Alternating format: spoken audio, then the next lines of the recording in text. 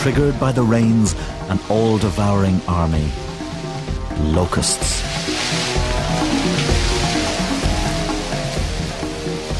Welcome, ladies and gentlemen, to Danger Room, the X-Men Comics commentary podcast. I am co-host Adam. And I am co-host Jeremy. How are you doing, Jeremy? I have been better. It's not this issue that has caused such trouble, is it? This issue has put me out of sorts. We're talking about the X-Men number 24, the September 1966 issue, The Plague of the Locust. Yes, and what a plague it was. We have a nice cover featuring a man wielding a lightsaber. What is Iceman doing on the cover? Iceman has fainted. He's studying the ground. The guy with the lightsaber, it actually looks like he's got a microphone which the cable is attached to his back. That's what powers the lightsaber. He's in black and white. There's smoke coming out of that lightsaber. Iceman has apparently tripped over his own feet and is laying on the ground. He looks like Rodin's The Thinker. Yeah, kind of.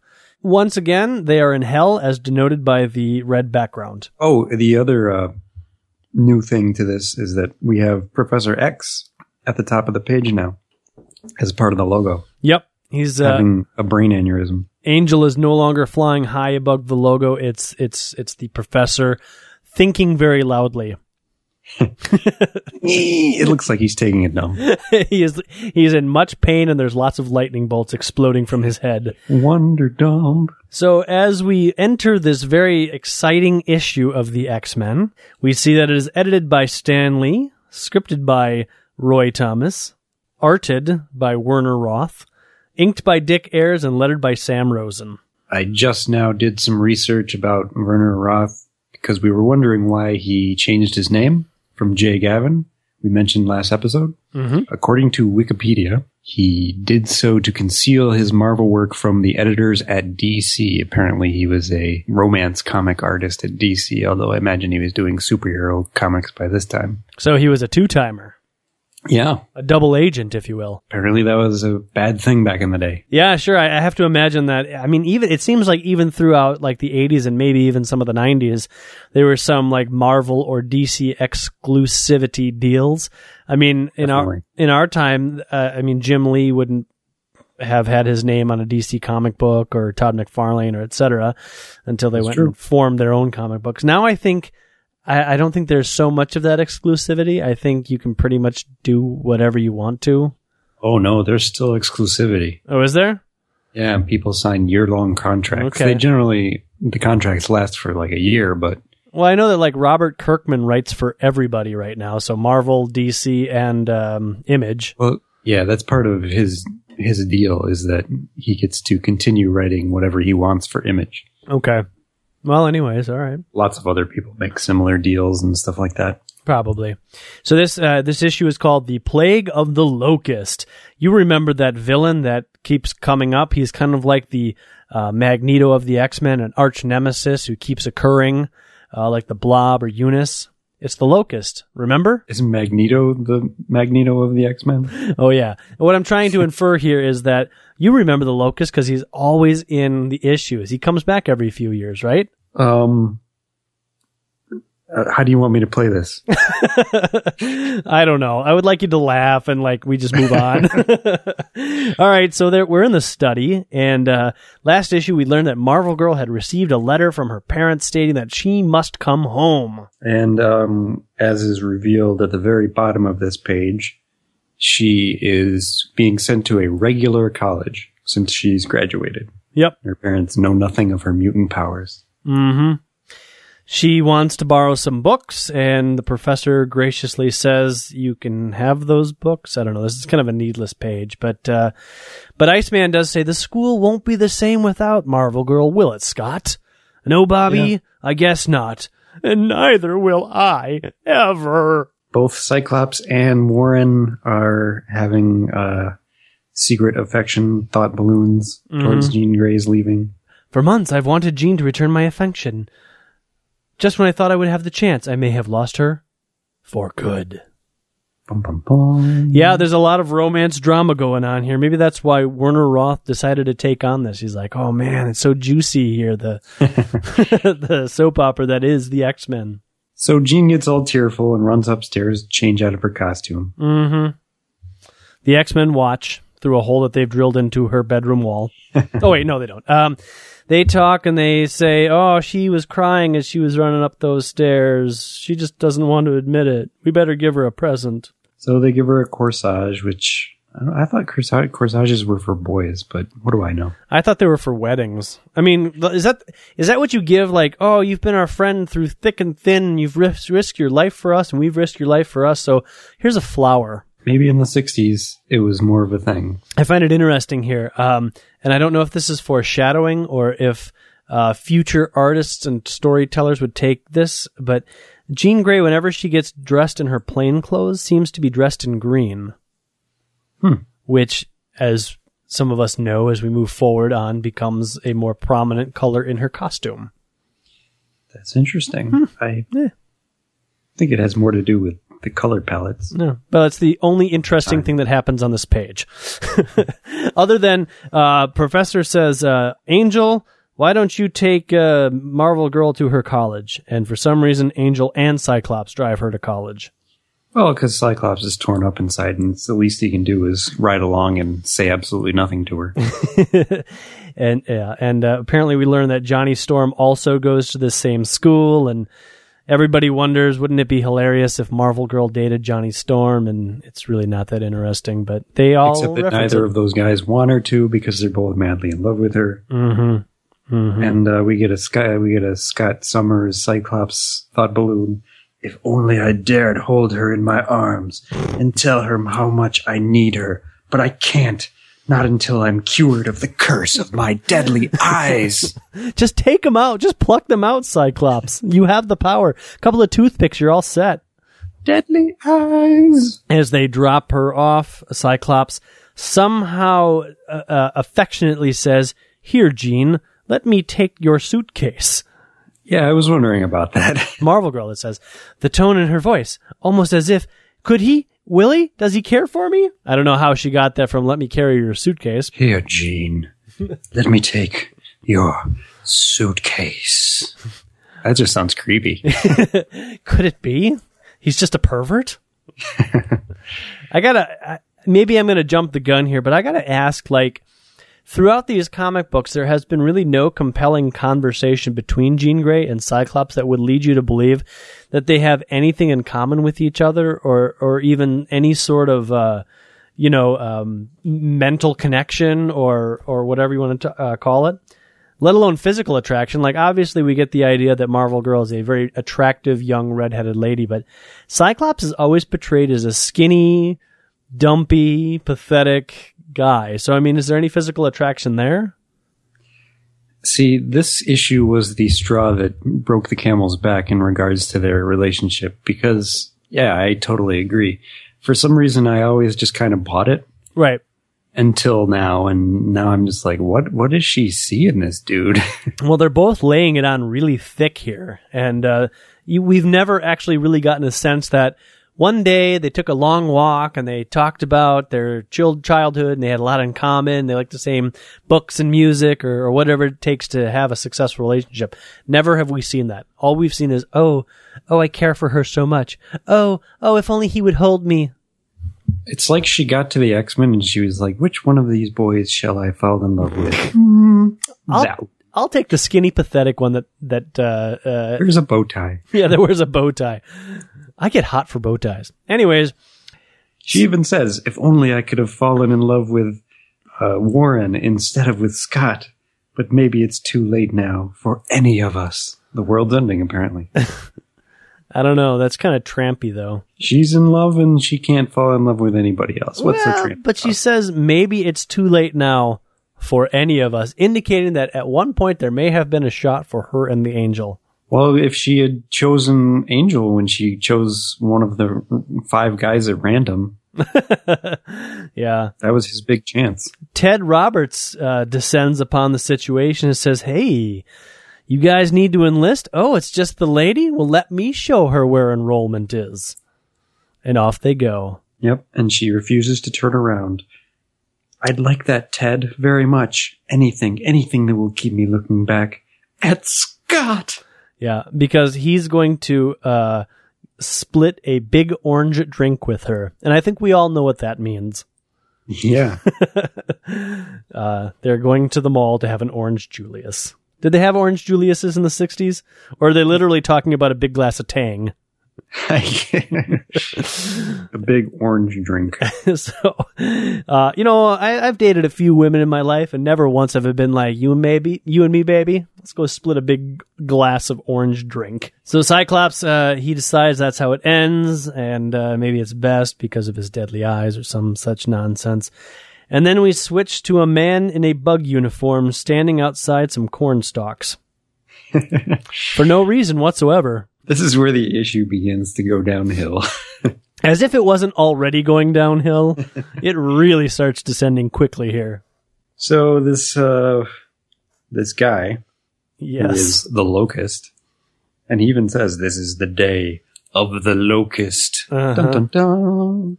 Classic literature. And he's growing these eggs of grasshoppers.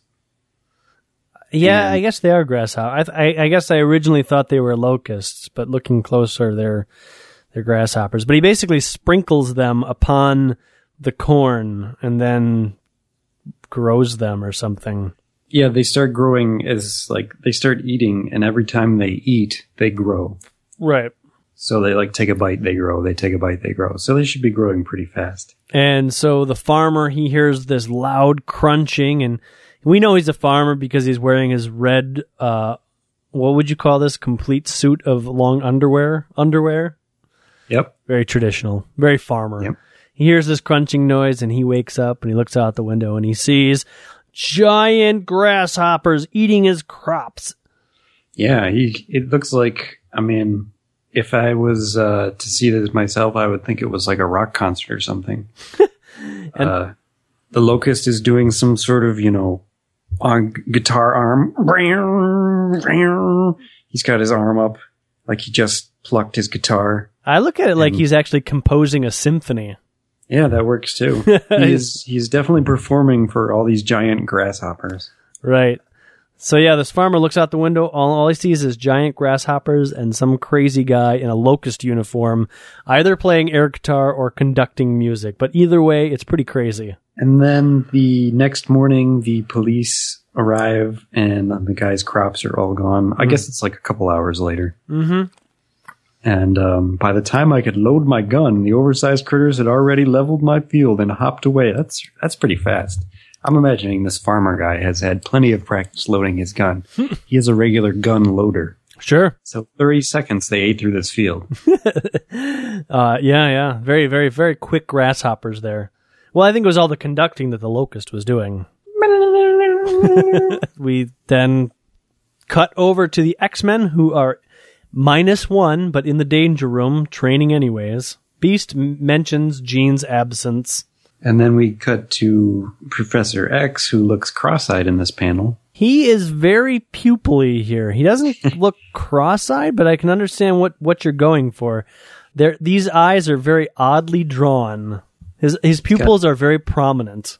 He's got small white pupils. Yeah, and they're even colored a little bit differently in the book that I'm reading, but they still look like crazy eyes. Yeah. And I'm wondering, now last issue we discovered that he had invented like a belt buckle power sourced leg mover. Yeah, so why isn't he using that? Yeah, and yet he is in his wheelchair. This is really not explained, but maybe he's conserving the batteries. We don't know. Yeah, he's a self-torturer. Yeah, he's like Cyclops. My deadly feet! I can't love until... Wait. So he has heard on the radio reports of giant... See, now he calls them locusts here, but the images that we looked at, those were grasshoppers. Well, what's the difference between a grasshopper and a locust? I don't know. I mean, don't locusts eat all the crops and when God sends the rapture or something like that? Okay. According to Wikipedia... I thought locusts look different than grasshoppers, but carry on. Locusts are the swarming phase of short-horned grasshoppers of the family Acrididae. Okay. So they're a certain type of grasshopper. So apparently we're the idiots, not the comic book writers. All right, so Hooray! No. let's go back. The grasshoppers, the locusts that were eating the grass field. Anyways, the professor wants to check this out because these are possibly mutated locusts, and if there's mutation involved, so are the X-Men. Okay, I can see that. It's a loose definition of, how the X-Men are mutated, but why not? Sure, it's like the Ghostbusters almost, Yeah. There's Mutant Busters. If there's a mutation, who are you going to call? X-Men Busters. So they get in their dumb-looking X-Copter instead of that cool jet they bought a few issues ago. This is their high-speed X-Copter. Yes, and somebody even comments about how fast this X-Copter actually is. Specifically because they want to get there before anybody else does. I guess the National Guard is on their way. Yeah. And Professor X does not want the X-Men to be seen anywhere near these locusts because it's been, like, the last 4 issues, they've been blamed for everything. It's pretty much the X-Men are now a covered team. They're not helping anybody if they're going to be seen. They're all undercover work from now on. Yeah, they've had a pretty rough PR campaign over the last few months, so they're laying low. But I still gotta wonder, is this X-Copter really faster than the jet? And if it is, why did they buy that jet in the first place? Seems like they could have given them some money for their vacation the last issue instead of buying the X-plane. But anyways, they land in the cornfield, and the munching locusts are still eating away. So we have to imagine at this point, if they devoured an entire field in 30 seconds, they must have actually gotten through the entire breadbasket of America by this point. The locust sees the X-Men approaching the locusts. The locusts or the locust? The locust sees the X-Men going after the locusts. Yes, he does. And he does that fist pump. Ooh, the X-Men! I better get out of here. I'm not ready for them yet. And we know he's evil because he has a goatee and a mustache. Yeah, which looks very silly in his costume. Yes, even more silly than his costume looks without the goatee and mustache. So the X-Men literally start fighting these giant locusts. Yeah, we get 2 pages of locust battles, in which the X-Men actually kill like 3 locusts. Yeah, the coolest part, we could describe all the action, but suffice to say, it's the X-Men fighting giant bugs. Who cares, right? But yeah, and they actually are winning, which is a rarity for the score for Team X-Men. Go team. But on page 7, the coolest thing happens. Iceman makes an ice spear and throws one right through the locust. I know, it's crazy. Now, the one that yours is colored, now there's kind of an explosion. It says, Zish, Thack. The little explosion graphic there, mine is white. What color is yours? Mine's white, too. Oh, okay. It'd be cooler if that was like all bloody. But no, I guess Comics Code was heavily enforced at this point. But yeah, if I'm to look at that ice spear and that locust is cut in half. And the same thing, Cyclops blasts the crap out of one of them in the next couple panels. Yeah, the locust grabs Iceman from the back, but yeah, Cyclops just blasts him away. And again, we're a little censored here, but I got to imagine that locust is in about 3 or 4 pieces after Cyclops' dangerous eye beams. Yeah, the X-Men take no chances with these locusts. And then for some reason, it took 3 or 4 hours to call out the pesticide guy, but the helicopter with the pesticides flies by and takes care of the rest. Yeah, the National Guard still has not arrived, but Johnny Pesticide is here. So you gotta wonder, was this really a job for the X-Men when all it took was a little DDT to kill these things? Except the DDT doesn't work, and he ends up just dousing the X-Men. Yeah, well, yeah, right. The X-Men get covered in DDT, but they use a plan where Angel flaps his wings really hard, and the DDT clears. And unfortunately, Cyclops couldn't think of that plan. Professor X had to telepathically tell Angel to do that. To which Beast responds, "A telepathic thought from Professor X. As always, he's in, cough, relative control of the situation." So Angel clears out the smoke with his wings. Professor Xavier alerts them to the presence of the National Guard. So they flee because, once again, Professor X does not want them associated with any signs of trouble. And any locusts that weren't killed with the pesticides are flamethrowed by the National Guard. And then we go to college again. Yep, we're cutting back to Jean Grey with her new buddy, Ted. They're talking about a mysterious Dr. Hopper. Dr. Hopper. Who could that be? I don't know.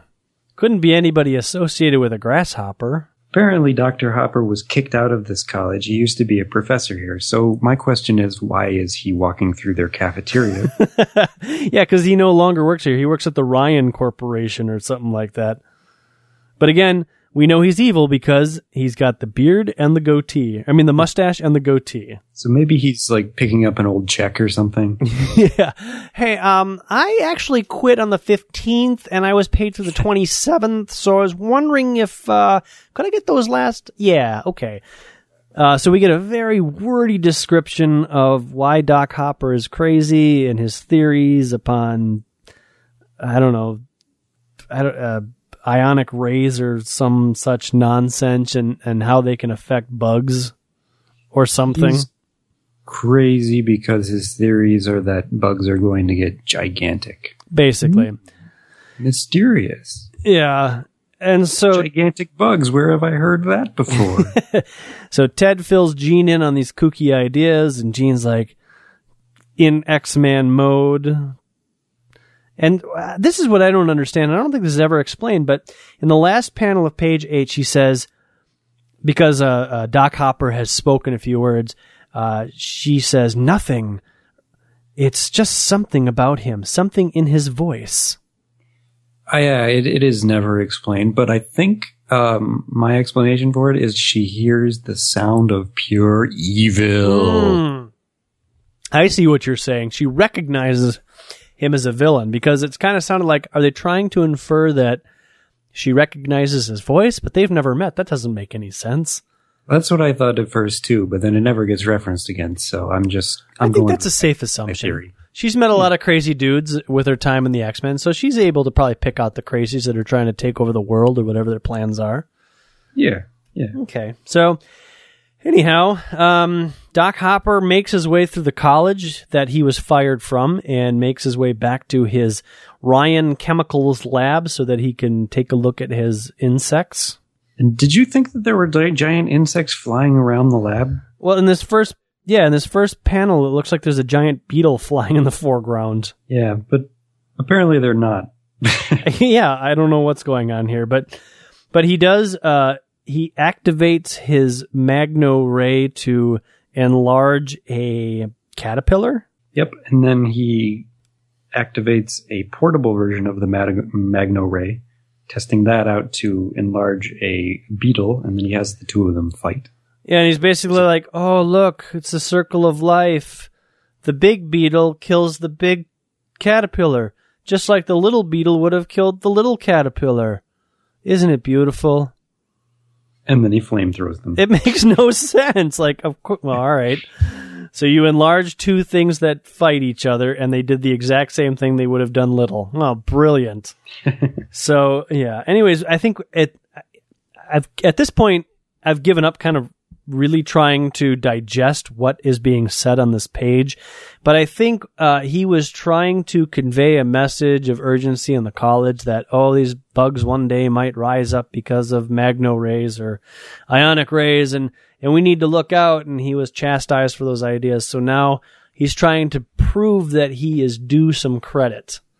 And in order to get that credit, he's going to manufacture a crisis which he can solve. I'm not sure, but he seems like maybe he was evil while he was in college, and this was his plan all along. His plan is to create extremely large insects, which will validate his theories that there are extremely large insects, at which point he will find a cure for them and be a hero.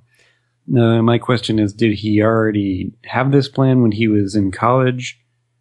Or did he form it after getting booted out of college? I don't know. I have no idea, because again, as I read this issue, it was just so hard to comprehend and digest the text that was going on that I couldn't quite get my head around the plot. But basically, it seems like all he wants is a little bit of credit. Yeah. For something. So anyways, we go back to the X-Mansion where Professor Xavier has got his stethoscope out and he is monitoring the vitals of a giant locust, apparently. Mm-hmm. And we also learn that the X-Copter has a portable version of Cerebro, and because of that and its 25-mile radius, the locust cannot himself be a mutant and must have some other method of enlarging these bugs. Indeed.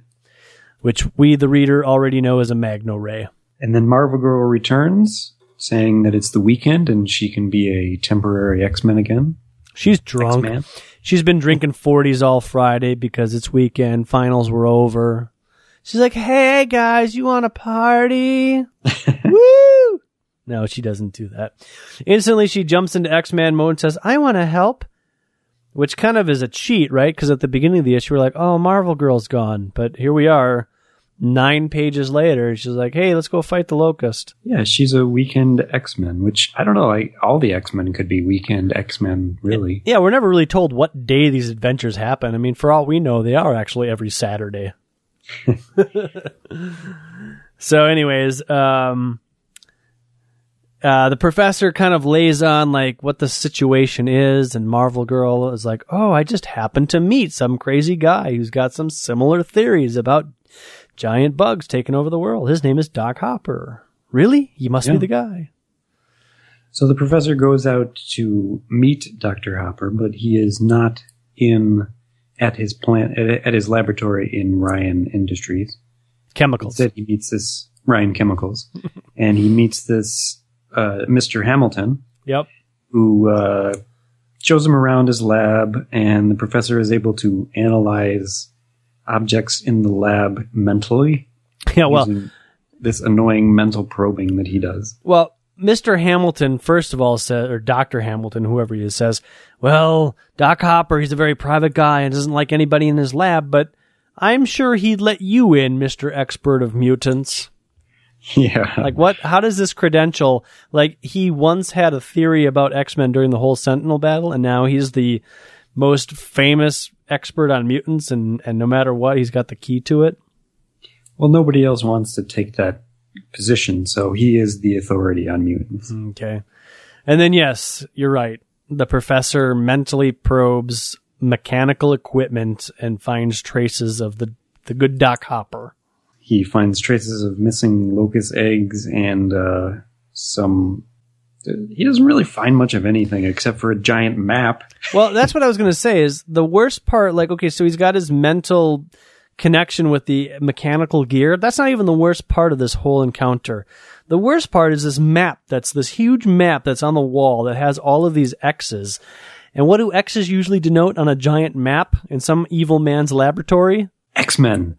Oh, yeah. These are all the positions of the X-Men. No, it just basically, like, it indicates these are the places that I am going to attack.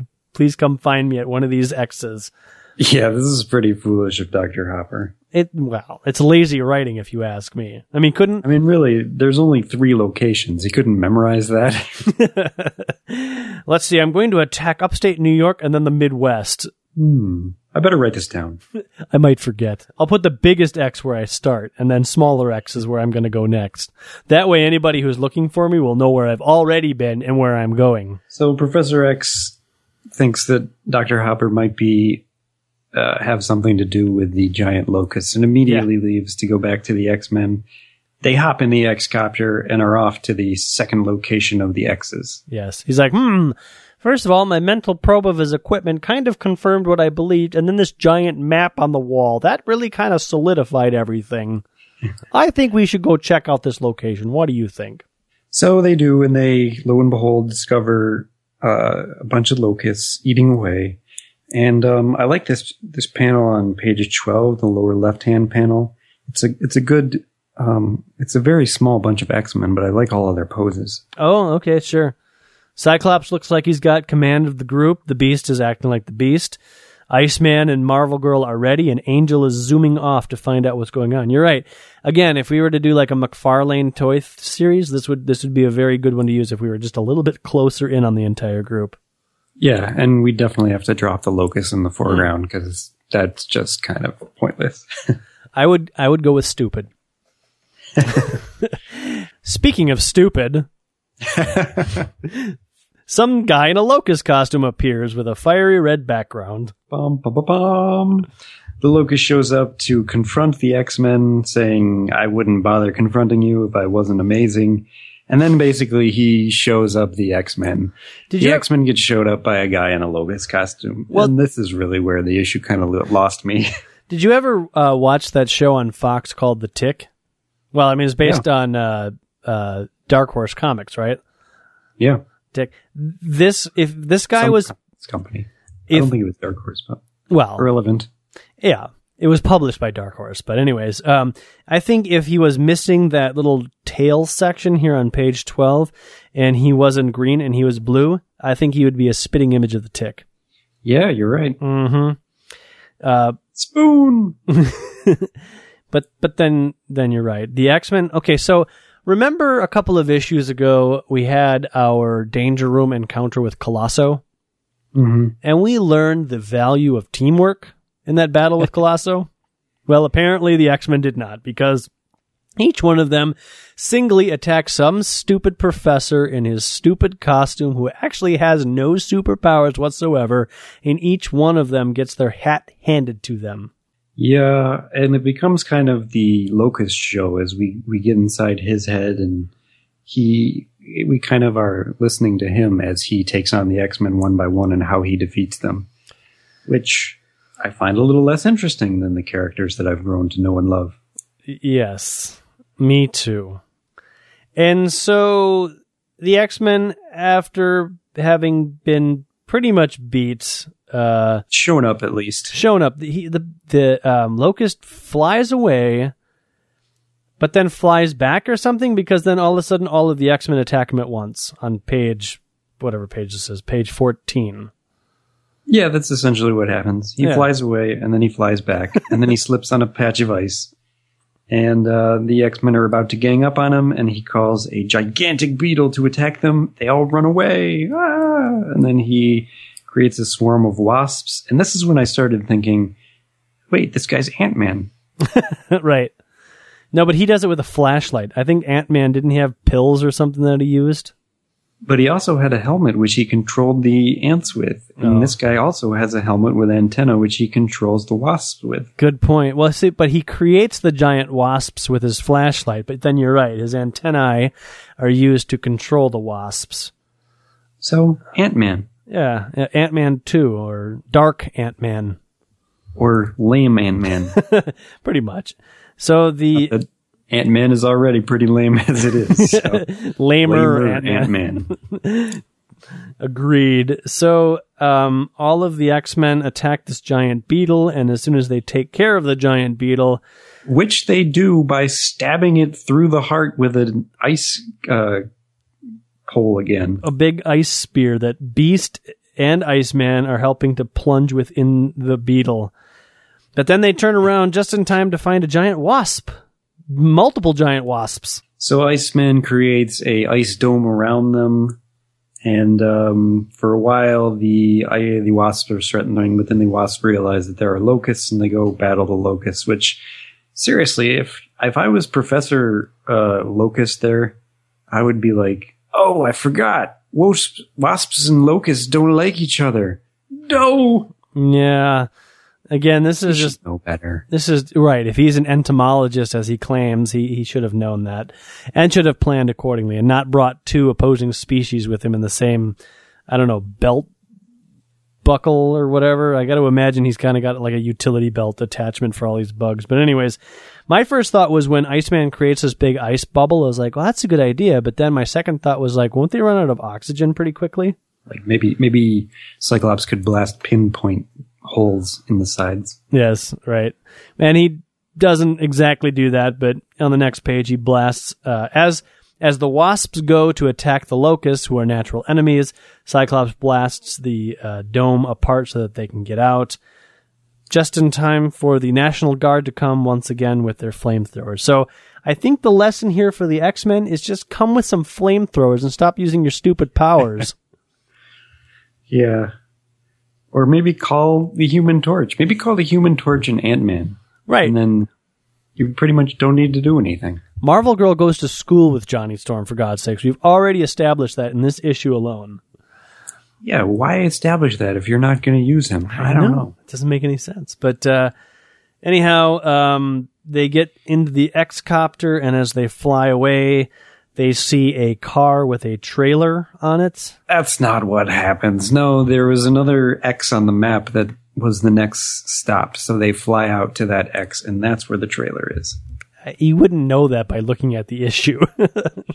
No, you have to read it. I'm telling you, it's very hard to digest this text, okay? Understood. All right, so anyways, they see this trailer, and we find so out... here's the part that really... Okay, inside the trailer is Dr. Hopper, the Locust, setting up his next batch of accursed locusts. And then the Professor... We don't know that it's the Professor. We know it by the end of this page. Not really, do we? Yeah, we do. Okay. Yeah, because at the end of it, he says, it's up to the X-Men to stop him now. So the Professor dresses up as a hobo. A very classy-looking hobo, though. Well, but this hermit costume makes him kind of look like Sean Connery, like in some, 60s film. He just looks like a Scottish guy with his walking cane and his mustache and beard. Not too much of a hermit or a hobo. But why does he need to dress up like a hermit or a hobo? Why doesn't he just roll in as the Professor or even walk in as the Professor? He could be some bald guy in a suit. Look, I'm with you. There's many things wrong with this whole thing, but what they try to sell him is just some countryside hermit that wants to talk to the Wasp. But who knows like everything about him? He doesn't look like a hermit. He looks like a very wealthy man. He's got a cape, for God's sake. Cape right? and a cane. And B, the Locust has never seen the Professor, so why doesn't he walk up bald? Why doesn't he roll up bald? I'm with you. It's explained later that he feels that the hermit garb will help him, will be more likely to convince him than the regular Professor garb. Which, we're talking about Professor X again. Why doesn't he mind wipe him? That's a really good point. Why doesn't he just walk up in his hermit? Like, okay, so the hermit costume could be like to take him off guard and be like, what? Who's this guy? And then just mind wipe. Oh, yep, issue's over. Yeah, I mean, why does the Professor feel compelled to convince him not to do this?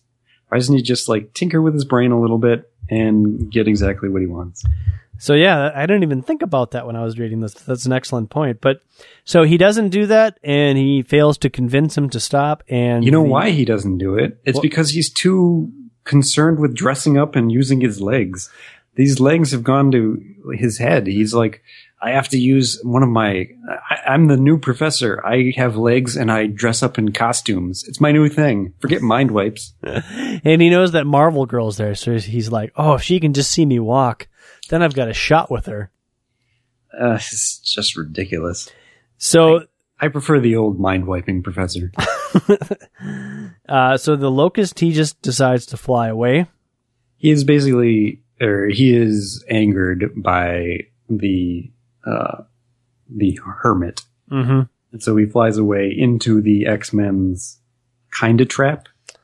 Right, because he flies right into where the X-Men are waiting for him for some reason, and he wonders, how could this be? How could the X-Men know where I am? Cyclops thinks to himself, perfect planning. The Professor in his hermit garb and mechanical legs got the Locust in sense enough to hop off right into our arms. Yep.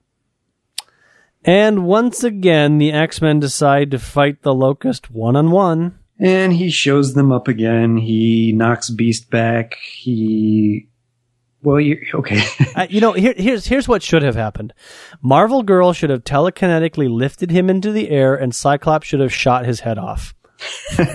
Done. No, that's not what happens at all. And Angel goes after him in the air, and he's like, I'm not going to let him use his stun ray on him. And then the Locust says to himself, doesn't he realize that locusts have great peripheral vision? He's not a real locust. The guy's crazy. He's got a locust costume though, so his who cares what locusts have and don't have? He's not a locust. He's a man in a locust costume. All right, fine. He doesn't have great peripheral vision. He has a locust costume. Maybe he's got... In fact, his vision is probably less than normal because he's wearing a locust costume. He does have a very stupid helmet, and the helmet does look like it would restrict his neck movement, so you're probably right. He probably can't see very well to the left or right of himself. Anyway, so he was emulating Ant-Man before. Now he emulates Spider-Man. Yeah, because he's got webbing too. And he throws some caterpillar webbing at Angel, which of course Angel flies right into. My question is, do locusts have caterpillar webbing, or is this just something that they do? Yeah, they spin. Oh, do they? Okay. Silk. So Yeah, it's based in some fact, some reality here. They wrap themselves in that's what their cocoons are made of. Mm-hmm. So they spread their cocoons around their body and they emerge as beautiful butterflies. Beautiful or butterflies, as I almost said. So then the locust pulls out a couple of little bug seeds or whatever you want to call them and shoots his flashlight at them to create his ultimate creation. Yeah, these bugs have been triply treated, so they're super duper large. Mm-hmm. They're huge beetles. Marvel Girl realizes that they're being controlled by the professor, the locust's antennae. Dr. So Hopper. she uses her telekinesis to twist the antennae together, and somehow that manages to make the locusts, or the beetles, go after the locust. Mm-hmm.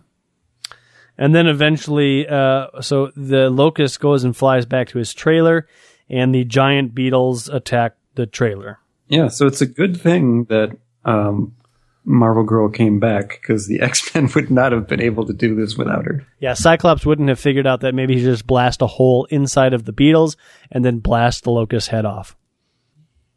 Because that's all it really would have taken. Or maybe Iceman could have frozen somebody in a block of ice again. That would have to do a damage to even a giant insect, right?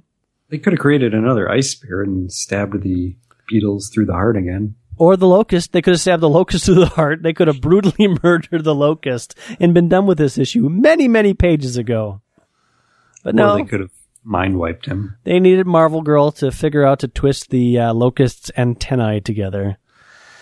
So, they actually end up saving the locust from the two attacking beetles, and they send the trailer and the locusts off into the nearby ocean because they're in Scotland, because the professor's dressed up like a Scottish man. And I don't actually know where they are, to be honest. And I guess the giant beetles drown. Yes, they die. Another gruesome murder of insects in this issue. And so this, again, I tuned out here too. So he says, let these devilish devices, my sole remaining magno-ray stun weapon, join my inventions beneath the waters. I'm done. I'm going to throw these away, and I must surrender to the authorities to pay debt for the harm I have caused. So once again, the X-Men on the honor system let a villain walk away to turn himself in. This could have been solved by a mind wipe in which they would have known that he was being honest. Yeah, and it would have been one thing for them to be like, that stupid guy's gone. What a dummy. Boy, did he suck. Oh, I'm so glad that that's over. But no, the professor has to back it up with, if the locust returns leading an army of giant insects, even we might not be able to stop them. So why don't we kill him now? Yeah, why are we waiting for that time to happen? If you're predicting it now, let's just end it. We've already made predictions in the past and they've come true. I mean, Eunice and the Blob are still floating around. All right, the X-Men aren't killers, so let's say that they don't know how to kill him. Why don't they just mind wipe him? Mind wipe, mind wipe, mind wipe! Something. But anyways, that's this issue. And then so next issue, we are promised that we will find out who this menacing figure is and what incredible power he has. To which I wonder, really? This is a compelling enough image to say, whoa, next issue is going to be awesome. I can't wait to see it. It's a guy in a funny hat with a mustache and light in his hands. Yeah. So that'll be exciting for us next week. And then we get, let's all find out together in X-Men 24. Okay, Pussycat? Mm-hmm. Definitely some sort of kitty fetish over there in the Marvel bullpen in the 60s. I wonder if all the Marvel books at this time are getting all this Pussycat nonsense. Getting the Pussycat treatment. Well, anyways, there you go, folks. What was that, X-Men 23? Yeah. Worst issue so far. I don't know yeah. Worst issue so far. I feel like there was another one that was worse, but that's debatable. This issue really had nothing going for it. There may have been some stutters in the first 10 issues, but they at least have some classicness about them. This issue is utterly forgettable and utterly awful. About the only thing that could have happened, the only thing that means anything in this issue is that Jean Grey left the X-Men to go to college. That's it. Yeah. And the potential for Jean Grey not being in love with Scott anymore that potentiality has been raised. Yeah. And even that's not really all that exciting, to be quite honest. No, but at least it's about the X-Men. Yeah. So there you have it, folks. Let us know what you thought of this issue or our retelling of this issue by visiting us at www.redcapproductions.com/Danger Room or www.facebook.com/Danger Room podcast, or Twitter us at Danger Room Go. Yeah, there you go. Or give us an iTunes review. Yes, any one of those things would do. Or you can visit us, I told you, at that website and check out any of the issues that are out there, all the back issues that we've got listed out there, and leave a comment right on the webpage, because those are cool. People like to see those. We like to see those, and they're fun to read sometimes. Or send us an email at dangerroom@redcapproductions.com, I believe is the address. That's the one. So many ways to contact us. So many ways. And I got nothing else to say. I mean, I think I've pretty much laid out my distaste for this issue. So any final words there, Adam? No, I got nothing. Close the doors. Sometimes I think we do the listener a favor by reading the issue so that they don't have to. In fact, somehow we should try to incorporate that tagline in every so often. Reading the issue so that you don't have to. Natch. So until next time, folks, this is Jeremy and Adam saying that the Danger Room is closed. After 5 weeks of steady munching, the infantry becomes airborne.